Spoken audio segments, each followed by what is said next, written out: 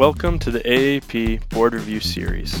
This is an educational podcast series that covers high-yield topics in physical medicine and rehabilitation. My name is Dr. Ben Burnham. And my name is Dr. Logan Mag. We're both physiatry residents at the Cleveland Clinic in Cleveland, Ohio. In this episode, we are covering spinal orthoses and their functions with indications for their use. The AAP Board Review Series is for educational and entertainment purposes only.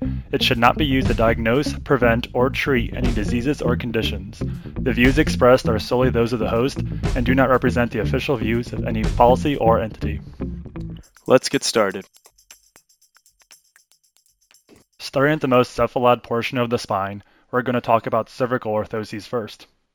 Well, the first one that comes to mind is the soft cervical collar, although I know they don't really provide much stability or motion control. That's right. Typically they are made of polyethylene or a soft rubber, but they don't provide any control of motion at the cervical spine. Instead, they serve as a kinesthetic reminder to the wearer to limit motion. Additionally, they can retain body heat, which could reduce muscle spasms and assist with soft tissue injury healing and recovery. So when would I want my patient to use a soft cervical collar? Typically, when you want to treat the symptoms after a soft tissue injury of the neck, although you want to limit use to no more than 10 days, as you risk psychological dependency and muscle atrophy with prolonged use. Gotcha. So maybe after a car accident that caused a whiplash injury? Exactly. Or I can think of a couple whiplash-inducing flip-flopping politicians who might need them. So what about the rigid cervical collars? When would I prefer one of those over the soft collar? You have several more options to choose from for the rigid C collars. These provide more restriction to the cervical flexion, extension, rotation, and lateral bending than the soft collar. The Thomas collar is two pieces, firm plastic with padding, and is held in place with Velcro straps. This one offers a little more restriction than the soft collar, but still is only indicated for soft tissue injuries. What about a patient with a stable bony or ligamentous injury? For example, a vertebral wedge fracture in the anterior one-third of the vertebral body of, say, C5. The fact that the bony fracture is stable, you can use a Philadelphia collar. It is more restrictive and provides more stability as it encompasses the lower jaw and occiput, extending to the thorax. However, patients often find them uncomfortable. Other variants of the Philadelphia collar include Miami J, Malibu, and Newport, which provide varying levels of restriction and can be more expensive. One could also use these orthoses when weaning off a more restrictive orthosis after prolonged use. That's right. Let's talk about high yield points. So I learned that there are soft and rigid cervical orthoses. Soft collars are useful for their kinesthetic reminder for soft tissue injuries, while rigid collars are more restrictive and thus more supportive for stable bone or ligament injuries. That's right. There's some variance between them, so finding one that is medically appropriate but tolerated by the patient can be difficult. Some patients are excited to get rid of the collars, while some may develop that psychological dependence and be more hesitant to remove it, so it's important to be aware of muscular atrophy with prolonged immobilization. That's helpful.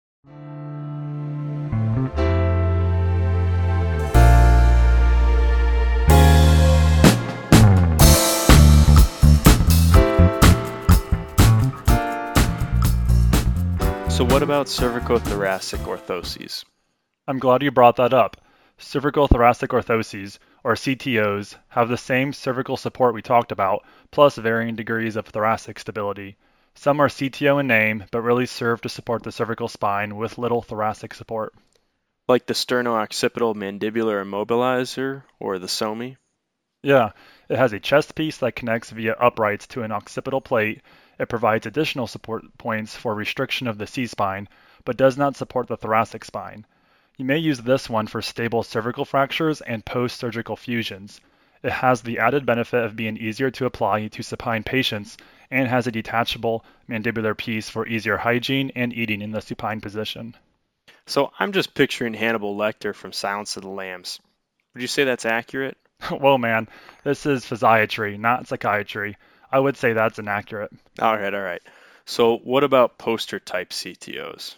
There are a couple different types, 2, 3, and 4 poster orthoses.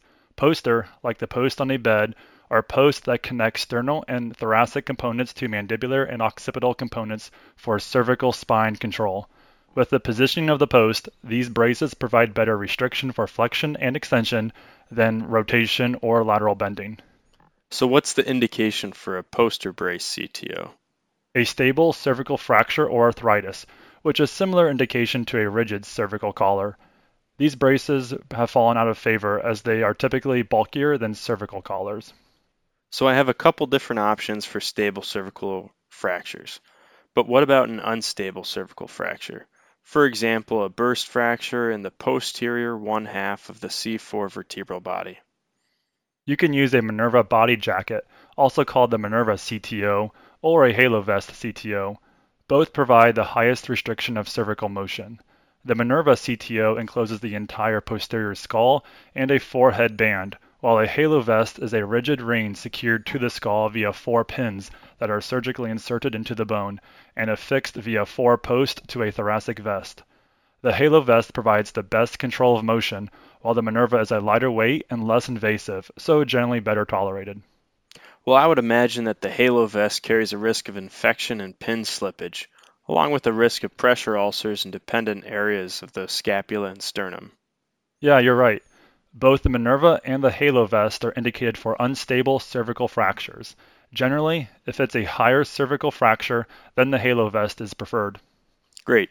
Let's talk about some high yield points for CTOs. Most CTOs, despite the name, do not provide adequate stabilization at the thoracic level. Examples include the SOMI, the Yale, a poster CTO, the Minerva, and the Halo Vest. These all include a chest piece or thoracic component to provide more cervical restriction. It is important to be aware of pressure ulcers at dependent points in the vest, as well as the occiput when supine. Indications include a stable cervical fracture for use of a SOMI or Yale poster brace CTO. When you have an unstable cervical fracture, you need more restriction and stability provided by the Minerva or Halo Vest. A high cervical fracture, generally C1 or C2, is when you would apply the Halo Vest.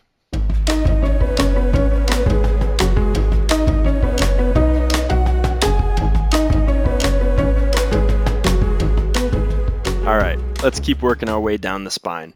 So next up are the thoracolumbar sacral orthoses, or TLSOs. Judging by the name, I'd say that covers the thoracic, lumbar, and sacrum. Absolutely. So these extend from the sacrum up to above the inferior angle of the scapula. They're primarily used for cases where stabilization of the trunk is needed, like in truncal paralysis, post-spinal fusion surgery, or even to prevent the progression of moderate scoliosis and thoracic kyphosis. I've seen a few different patients with TLSOs, but I have a hard time telling them apart. What about some of the different ones? Well, the Taylor brace is a flexion extension control TLSO. It has two posterior paraspinal bars that are attached inferiorly to a pelvic band. Superiorly, it's attached by an interscapular band that stabilizes the two bars and also serves as an attachment for straps that go under the axilla. It also has an anterior abdominal support that helps to increase intracavitary pressure. That's right. Now, isn't there another TLSO similar to the Taylor brace? You're right again. There is another one called the Knight Taylor brace. I always remember this one by thinking of Bob Knight. Bob Knight, the Hoosiers coach that threw the chair? And boom goes the dynamite. Nothing gets past you, Logan. Bob Knight was famous for taking things a little further, and that's what the Knight Taylor TLSO does. It has the base of the Taylor, but also has lateral bands and a thoracic band to restrict lateral bending. These are indicated for post-surgical or non-surgical management of stable thoracic or lumbar fractures. You would not use these for unstable fractures. What type of TLSO would you be recommending for a patient with a compression fracture of the lower thoracic or thoracolumbar region? Well, the two options you'd have there are the Jewett hyperextension brace or the Cash TLSO. Cash, like cash money? Think more like cruciform anterior spinal hyperextension. This provides flexion control for the thoracolumbar region through a vertical bar that is attached to a sternal and suprapubic pad. It gets the name cruciform because it makes the shape of a cross with a horizontal bar that connects posterior and anterior lateral pads to the vertical upright. Yeah, I guess that would make more sense. What about the Jewett brace? Like the Cash, This is used to prevent flexion after compression fractures, so patients are able to be upright. This has a sternal pad, suprapubic pad, and anterior lateral pads that are connected by oblique lateral uprights that are counteracted by a dorsolumbar pad. Wouldn't that put a lot of pressure on the bladder? It can. So if patients can't tolerate the suprapubic pad, that can be modified with a boomerang pad, which applies the force on the iliac crests. If the sternal pads cause excessive pressure, subclavicular pads can be added to distribute that pressure more evenly. All that support sounds like it would really limit spinal flexion, but would it cause the patient to go into excessive extension? Yeah, you're right. In fact, the use of the Jewett brace in compression fractures of elderly patients with osteoporosis is controversial because those excessive hyperextension forces could induce posterior element fractures or worsen degenerative arthritis. Well, before we stir the pot on that anymore, I say we cut to a high yield review. Let's do it. TLSOs as a whole are indicated when stabilization of the trunk is needed, like in truncal paralysis, post-spinal fusion surgery, and even to prevent the progression of moderate scoliosis and thoracic kyphosis. Great. The Taylor brace provides some flexion and extension control, while the Knight Taylor brace takes it a step further and adds some lateral support. Finally, the Cash and Jewett brace are indicated for mild compression fractures of the thoracolumbar region. The Jewett has more lateral support than the Cash, and you should consider the risk of using them in elderly osteoporotic patients.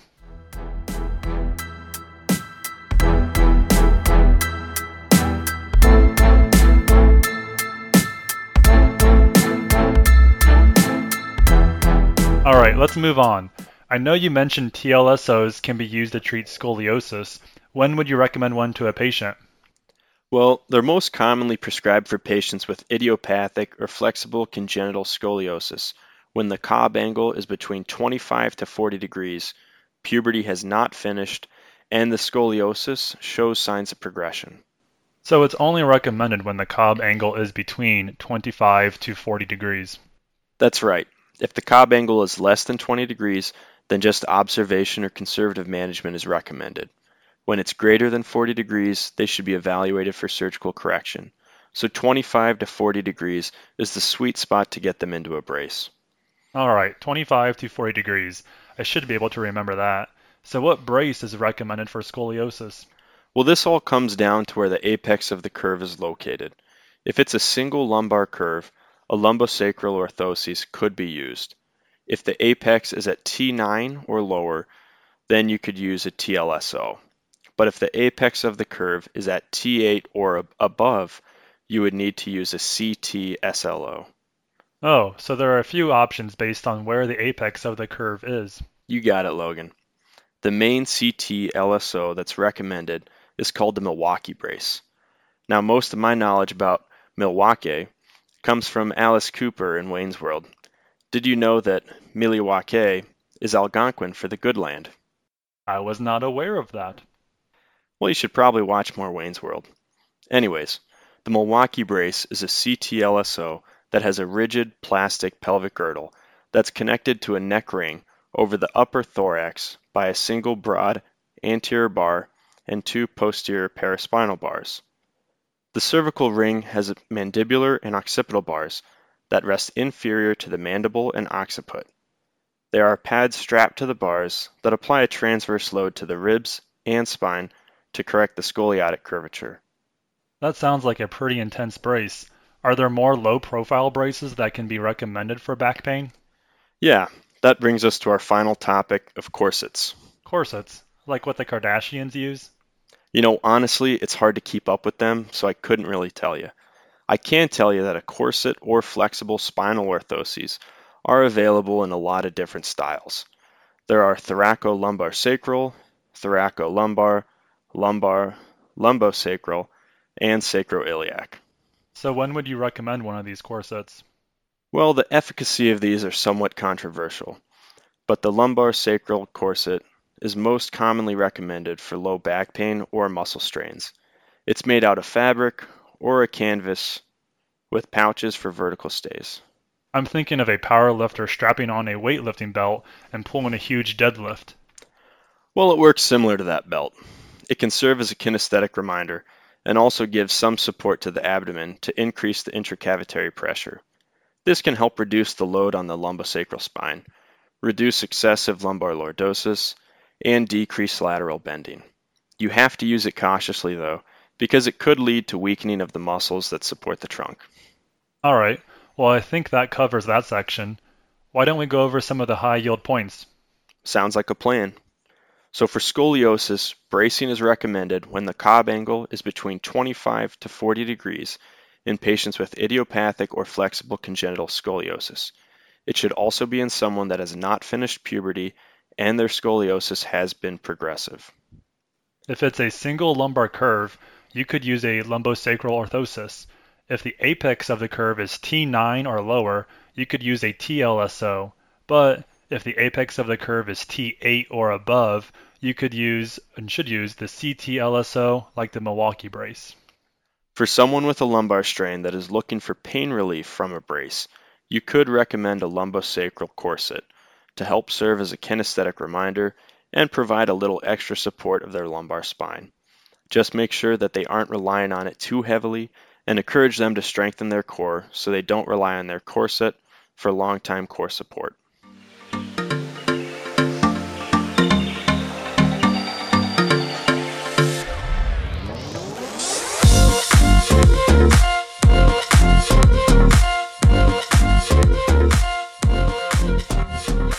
Well, before we close, why don't we do a rapid fire review? Pitter patter, Logan, let's get at her. What have you got? A patient presents with a traumatic, unstable C2 fracture and is deemed not a surgical candidate. Which spinal orthotic would you recommend? A halo vest, as the fracture is unstable and it's a high cervical fracture.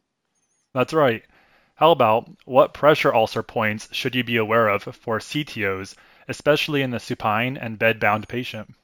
Well, I'd want to make sure to check the sternum, scapula, and occiput for skin breakdown and help ensure the patient has good hygiene in these areas. When would it be okay to use a soft cervical collar? I would only use it for a short period, less than 10 days, as a kinesthetic reminder after a muscle or ligament sprain of the neck. Like a whiplash injury, for example. A patient suffered a traumatic fracture of T12 and underwent posterior surgical fixation.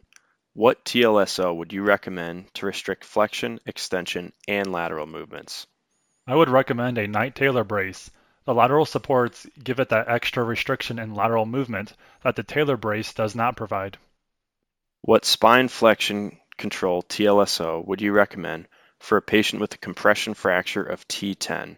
For that, a Jewett brace would provide adequate flexion control for this patient so they would be able to remain upright safely without putting stress on that segment.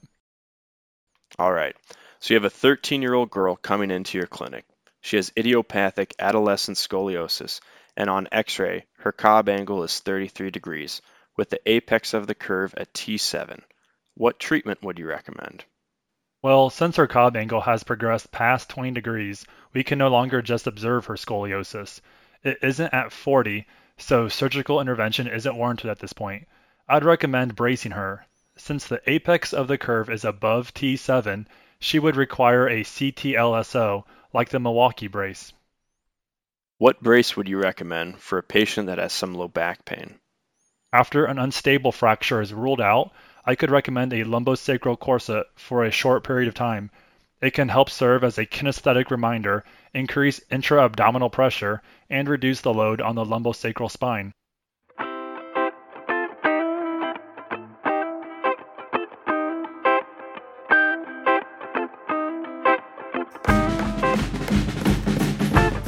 Well, that wraps up all the content that we have for you guys today.